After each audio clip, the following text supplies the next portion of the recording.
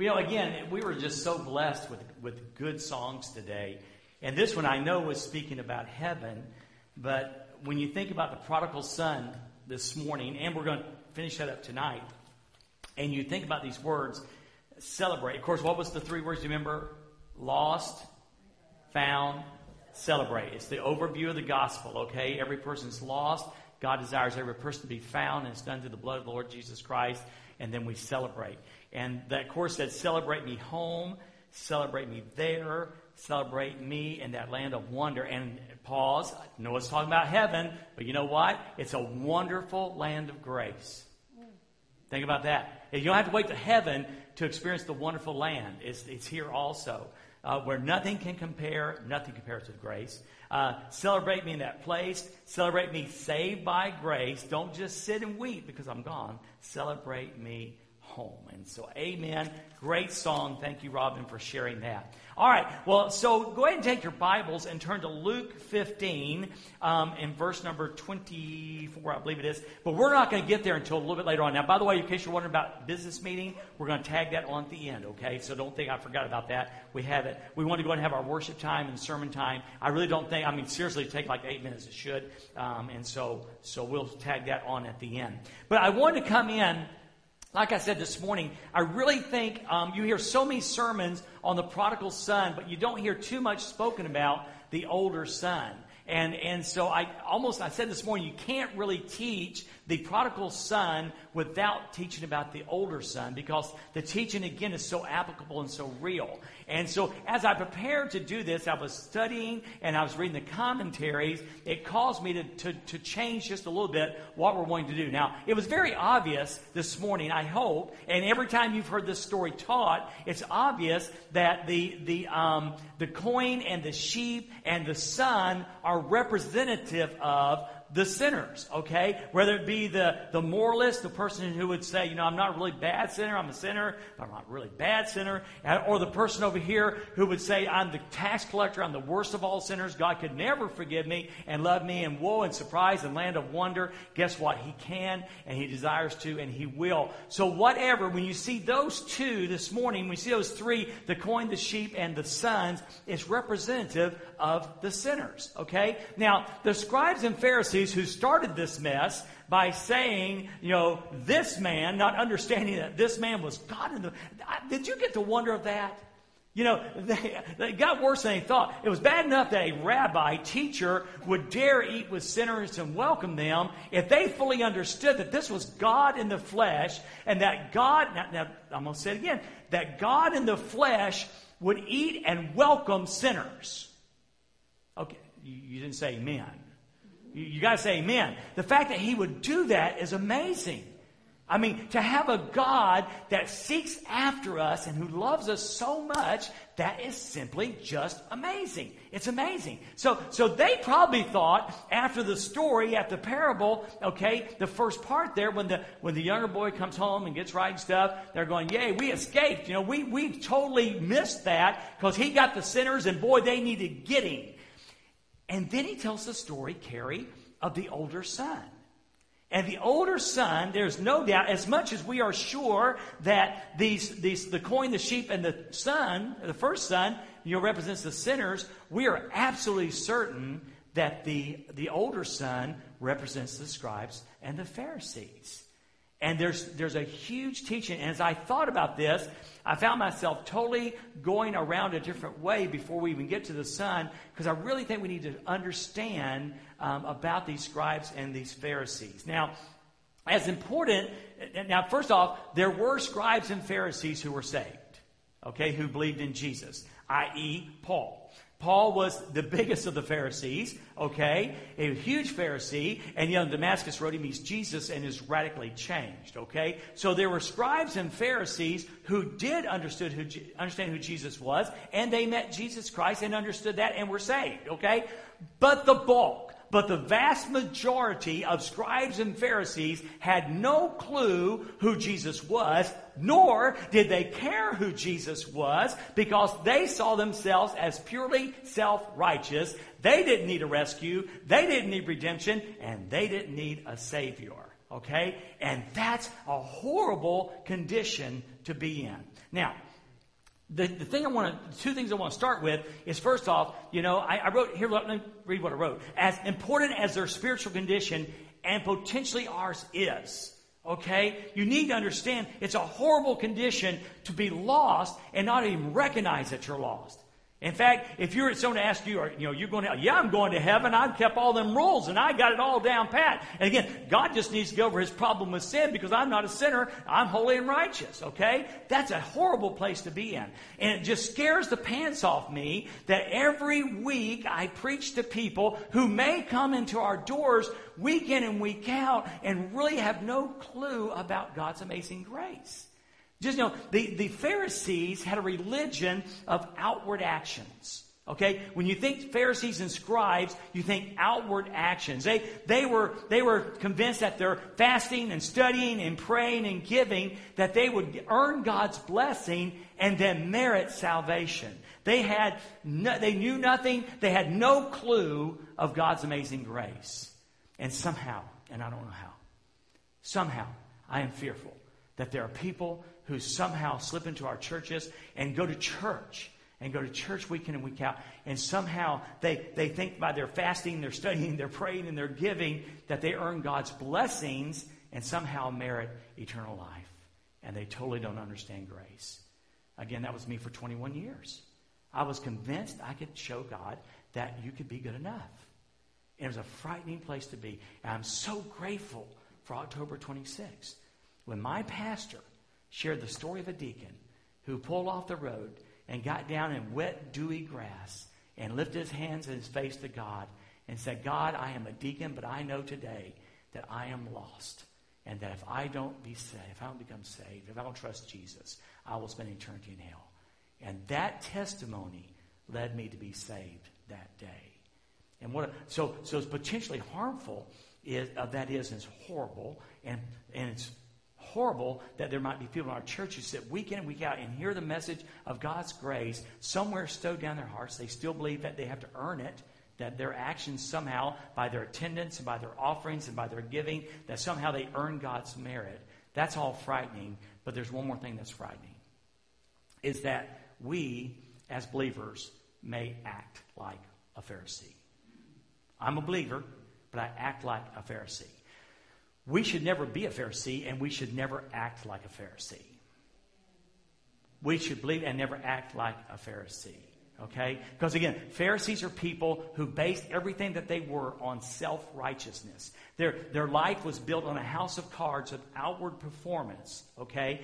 And so, consequently, as if a believer is acting like a Pharisee, so they act outwardly and then look down on everyone else who doesn't look as good as them.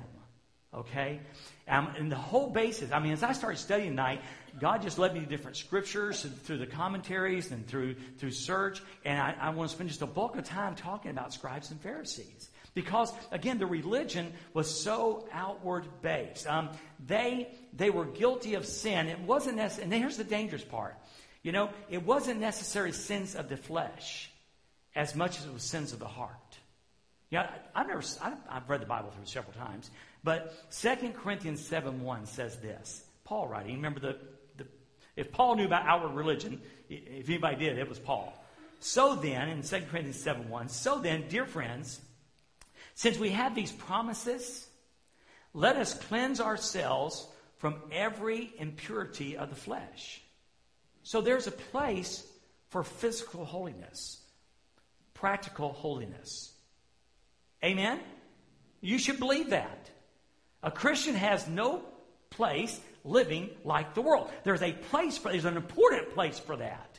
However, Paul goes on and says this, let me back up. Let us cleanse ourselves from every impurity of the flesh and spirit. And spirit. Paul is saying it's important that outwardly we live holy lives. But don't forget the heart. The heart is so important. He says, cleanse ourselves from every impurity of the flesh and spirit, or the heart, bringing holiness to completion. When practical holiness is lived out, it involves practical outward actions, but our heart being right. Our heart being right. Listen, God values the heart.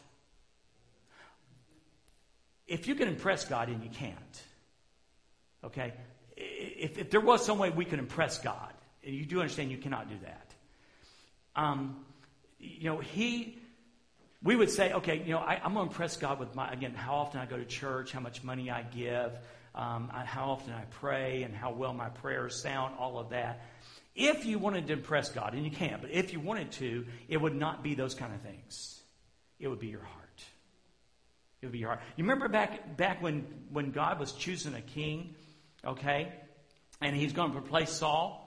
Okay, and he went to the house of Jesse, and he had all the sons parade, and Eliab walked up, and Eliab was tall and strong like Saul. He looked so kingly, okay? And Samuel just said, this has to be the one. This is the guy, and here's what God said. But the Lord said to Samuel, do not look at his appearance or his statue, because I have rejected him.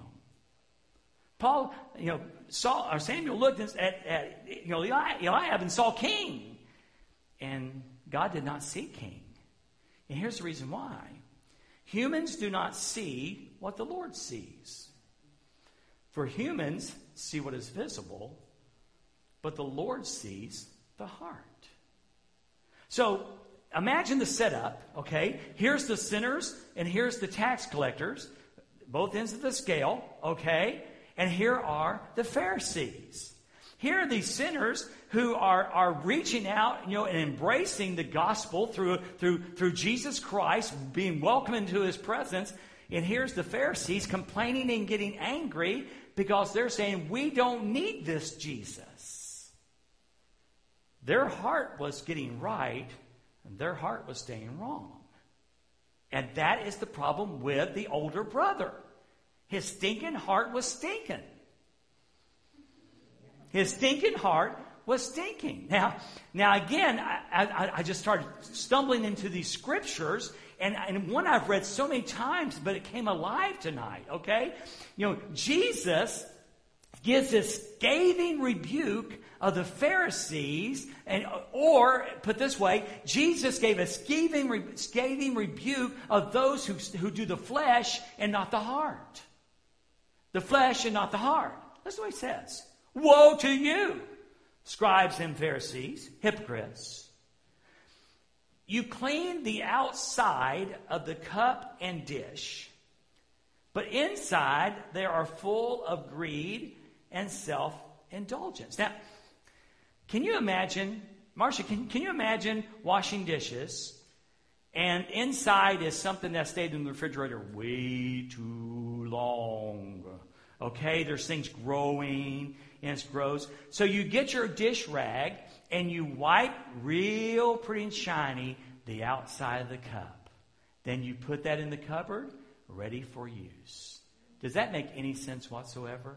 No, it does not. And Jesus is saying, you scribes, Pharisees, you hypocrites, you polish up the outside. You polish the outside up so nice and clean, but inside you're full of greed and self-indulgence. You blind Pharisees, first clean the inside of the cup. Now watch, there's a great truth coming up. First clean the inside of the cup so that the outside of it may also become clean. Here's the big truth. Are you ready? Big picture. Get the heart right and the outside will take care of itself. Get the heart right. And see, what we try to do is we try to get the outside right and change the heart. Only God can change the heart. And when God changes your heart and you live that way, the outside follows suit. How cool is that? He wasn't done. Verse 27. Woe to you, scribes and Pharisees, hypocrites. You are like whitewashed tombs, okay, which appear beautiful on the outside, but inside they're full of the bones of the dead and every kind of impurity. I love going by, especially the cemetery going into Marion there on the right-hand side, right there. And there's a collection of, is it mausoleums?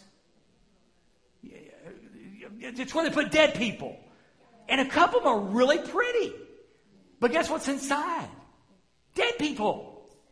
Dead people. Dead man's bones. And that's what Jesus is saying. You've got the outside. You build this wonderful mausoleum, okay? Whitewashed tombs. They appear beautiful on the outside, but inside they're full of the bones of the dead. Every kind of impurity. In the same way, on the outside, you seem righteous to people. But inside, you are full of hypocrisy and lawlessness. And remember, God sees the heart. So, while we should not neglect the outside, I think we would be wise, Kathy, to put the emphasis on the inside. We should not neglect the outside, but we should put proper emphasis on the inside. Now, let me give you again a classic scripture that shows the signs of a good heart, okay? It's so simple. We make the gospel hard. We make living the gospel hard, okay? God doesn't. Now, this is one of several times this appears in the gospel writings. In Luke chapter 10, verse 25, Luke chapter 10, 25, very familiar. So an expert in the law stood up to test him, saying, "Teacher, what must I do to inherit eternal life?" Okay? And excuse me, what is written in the law? He asked him. Jesus asked him, "How do you read it?" And the man responded and said these things. Love the Lord your God. This is verse 27 of Luke chapter 10. Love the Lord your God with all your heart, with all your soul, and with all your strength, and with all your mind. And your neighbor as yourself. So the sign of a healthy heart spiritually is you love God and you love people. Now I'm going to let you know something really, really big. Are you ready? If I were to say, how many of us love God across this room, virtually every hand would go up. I know it. I know it would. Here's the deal. How do you love people? Because I'm prepared to stand before you as your pastor and as your teacher tonight and tell you this. If you don't love people, you don't love God. I don't know what you do, but you don't love God. Because a person who loves God loves people. Yeah, see, that's right. See, no, Dwayne, I love God. See, I go to church, and you do the outward things. Awesome. Great. But what are you doing on the inside? Because it takes a heart that's right to love people that aren't very lovable. Love God to love people. Love God to love people. It's the great commandment. Now again, we're going somewhere with this. And I want you once again to see the problem with the Pharisees. See, they saw themselves as not needing a Savior. And the reason they said, I don't need a Savior, is because of their outward part, not the inward part. They were self-righteous. So they were self-medicated themselves into oblivion. And the perfect scripture for that is Luke chapter 18, verse 9. Now let me read this to you. Again, you know it. So he also told this parable to some who trusted in themselves, who thought outward was better than heart, who outside was trumped, okay? Outside, heart did not trump the outside, okay? Who trusted in themselves that they were righteous and looked down on everyone else. So 2 men went up into the temple to pray. One was a Pharisee, and the other was a tax collector. So you've got the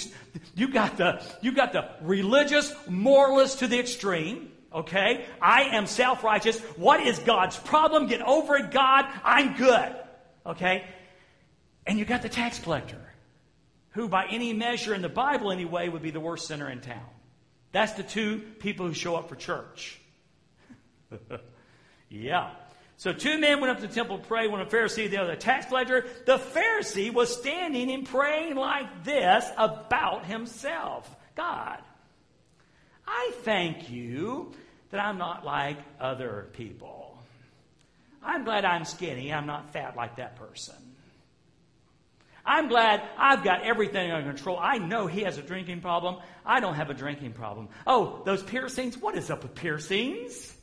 God, you don't see holes in my body. I'm self-holy. What? I'm not that. Oh, all the tats, Lord? What's up with the tats? I'm glad I'm not like other people, greedy and unrighteous and adulterers, or, well, matter of fact, like this tax collector. And then he starts telling how good he is. I fast twice a week. I, by the way, fast twice a day. I want you to know that. I go usually between breakfast and lunch and between lunch and supper. I fast twice a day. I give 1/10 of everything I get. But the tax collector is standing afar off, would not even raise his eyes to heaven, and kept striking his chest. And that's just a sign of great contrition, okay? Striking his chest saying, God, have mercy on me, a sinner. So you've got a guy over here praying to him, about himself and to himself, saying, look how good I am. I'm not like other people. Look how good I am. Righteous, righteous, righteous, self-righteous, self-righteous, self-righteous. And you got a guy over here wanting to lift his eyes to heaven, smoting his chest, saying, God, be merciful to me, a sinner. So what does Jesus say? Well, he says, I tell you, this guy who was smiting his chest, went down to his house justified rather than the other. So it wasn't the guy who's going, look how good I am, God, boy. It was the guy who said, God, be merciful to me, a sinner. Because everyone who exalts himself, Mr. Scribes and Pharisees that Jesus is talking about, everyone who exalts himself will be humbled. But the one who humbles himself, God will exalt. Will exalt.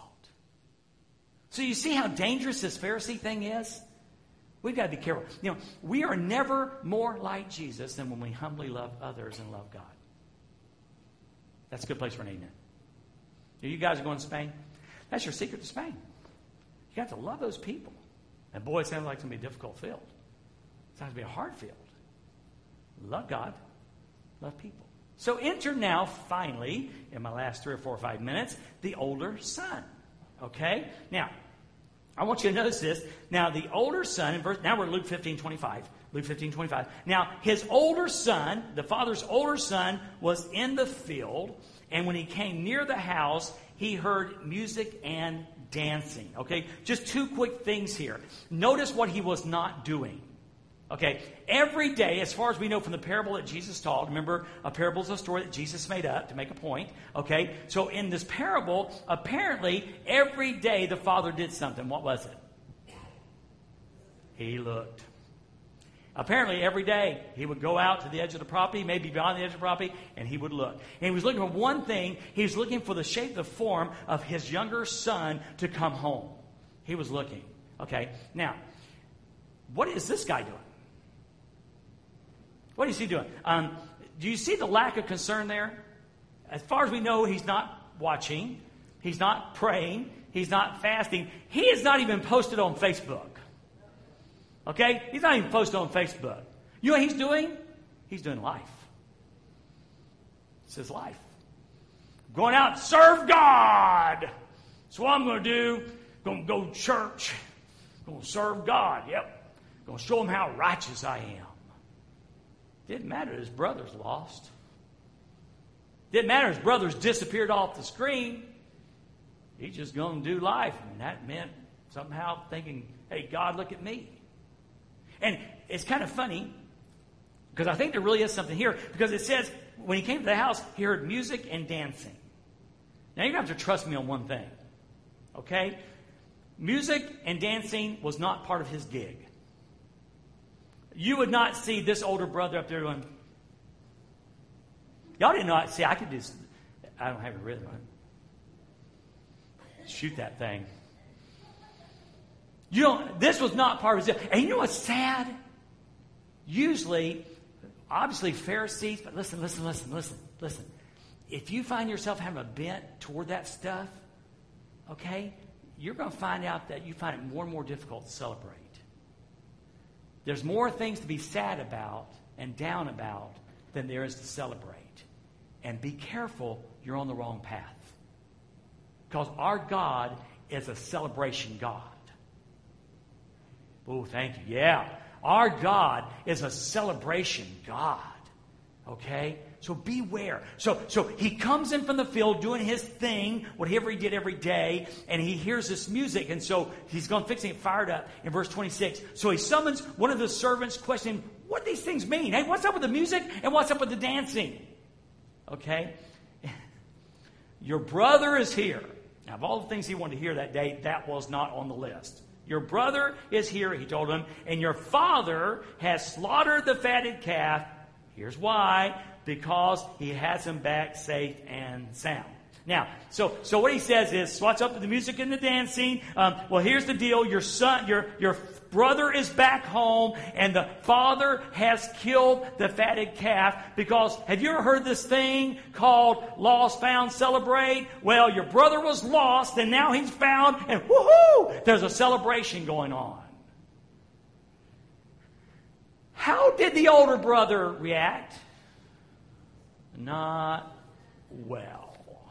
In fact, it says in verse 28, he became angry. Now, I'm telling you guys, this is too much in the church of the Western culture today. There is not enough celebration when someone is lost, found, and we don't celebrate. I'm telling you, if we as believers in Jesus Christ don't have something to celebrate, something's wrong. I mean, we are saved. We are redeemed. We are blood bought. We are not going to hell. We are going to heaven. We have a God who loves us intently and greatly, who will never turn his back. He leads us in songs all the time. He'll never run out on us. He'll never leave us. He'll never forsake us. And we get the privilege and the honor of sharing that great news with others and seeing them come into the same grace that we experience, and we get to celebrate with them and for them. If anyone ought to be a celebratory group, it ought to be us. It ought to be us. We know there's a problem because he's angry. It's the father got glad, and the other son got mad. And when God's glad and you're mad, it's a problem. We don't have time. In fact, we really don't have time. I was going to go to Jonah, and Jonah. And God was all going, yeah, they repented, yay. And Jonah was all mad about it. That's always, when you're crossways with God and God's happy and you're not, that's a real warning sign. Have an amen on that? So just be aware of that. Just be aware of that. Okay? Be aware of that. So anyway, so what happens is, so he didn't go inside. Okay, he's going to stay outside and pout. And so his father came out and pleaded with him. Now I find this very interesting. Okay, the father condescended, to the younger son and looked for him. And when he shows up, he embraces him and loves him and puts the robe and the shoes and the ring. The father condescends to him. Okay, and now that very same father comes outside and does the same thing for the older brother. He comes outside and begs him to come to the party. Son, come join the party. Come join the party. And the same father that looked for one went looking for the other. Don't miss that. Don't miss that. Even the ones who thought they were so self-righteous, the father went looking for. Aren't you glad he didn't give up on people? Aren't you glad he doesn't give up on people? Aren't you glad he didn't give up on you? Amazing. So, in verse 29, he replies to the father, and just you can hear the self-righteousness oozing out of this older son. He replied to his father, "Look, I've been slaving many years for you. Doesn't that sound joyful? Doesn't that sound like a reason to cause to celebrate? I've been slaving for you for years." You don't have that attitude about God, do you? Get up, honey. Get dressed. We've got to go to church again. Got to write the tithe check again. Nominating committee called. Got to serve again. I've been slaving for you for years. I've never disobeyed your orders. I would question that, just on principle. Yet you never gave me a goat so that I could celebrate with my friends. Can I just pause for a minute? Because some of you are here tonight and you're going, God doesn't give me like he gave them. Why do they get and I don't get? Can I remind you of something? There was a day, and this younger brother, shows up to daddy and says, I want my part of the estate now. So by Jewish customs, the father says, okay, but by Jewish custom, he says, okay, here is your third. Your third. Now, wait. How many sons are there? Two. So, if the younger son gets a third, how much did the older son get? 2/3. 2/3. And 3/3 makes a whole. So, the father gave away his entire estate, and the older son got 2/3. No, guess what? He didn't get a goat. He got the entire estate. Will you quit whining to God that you don't have enough? He has saved you from hell. That's enough. That's enough. Excuse me for hollering. But when this son, it's funny. We're all in the lifeboat. When God decides to bring another in, there ain't no room for you. We don't let your kind in our lifeboat. But when this son of yours came, who has devoured your assets with prostitutes, you slaughtered the fatted calf for him. You decided to throw a party. And the father says, that's exactly right, son. He said, look, you're always with me. You've been here. Everything I have is yours. Literally. But we had to celebrate. We had to celebrate and rejoice. Now watch this. Watch. Because this brother of yours. Now, do you see what he said down here in verse 30? The older son says, this son of yours. And the father throws it back in his lap and says, no. This brother of yours was dead. Now he's alive. Again, he was lost. And now he's found. And that's how the story ends. No resolution. No resolution. Jesus just ends the story. Boom. Just like that. We don't know what happened. And maybe that's good because it leaves us where we need to be. Deciding what's going to happen in our lives. What's going to happen in our lives. Let me close with one thought. I got this from Warren Wiersbe's commentary and I thought it was really good. Everyone in this story experienced joy, but the older brother. Everyone experienced joy, but the older brother. The coin was found. The woman celebrated. The sheep was found. The shepherd celebrated. They brought their friends in. They all celebrated. The younger son, when he was welcomed back, celebrated and rejoiced. And the father rejoiced. The only one left outside the party was the person that was self-righteous, who didn't either have grace or understand grace, and determined not to have joy. Please don't be left outside the door. Come on into the party. Let's pray. Father, I thank you for the privilege of sharing this today. And I pray it will burn in my heart. I pray that you will burn it in my heart. Father, we got so much to be happy about.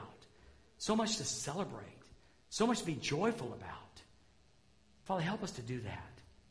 Father, when that legalistic bent comes in, when somehow we figure out that we somehow think we may have earned a portion of what you've given us as far as your blessing and your salvation. Oh, may it be destroyed.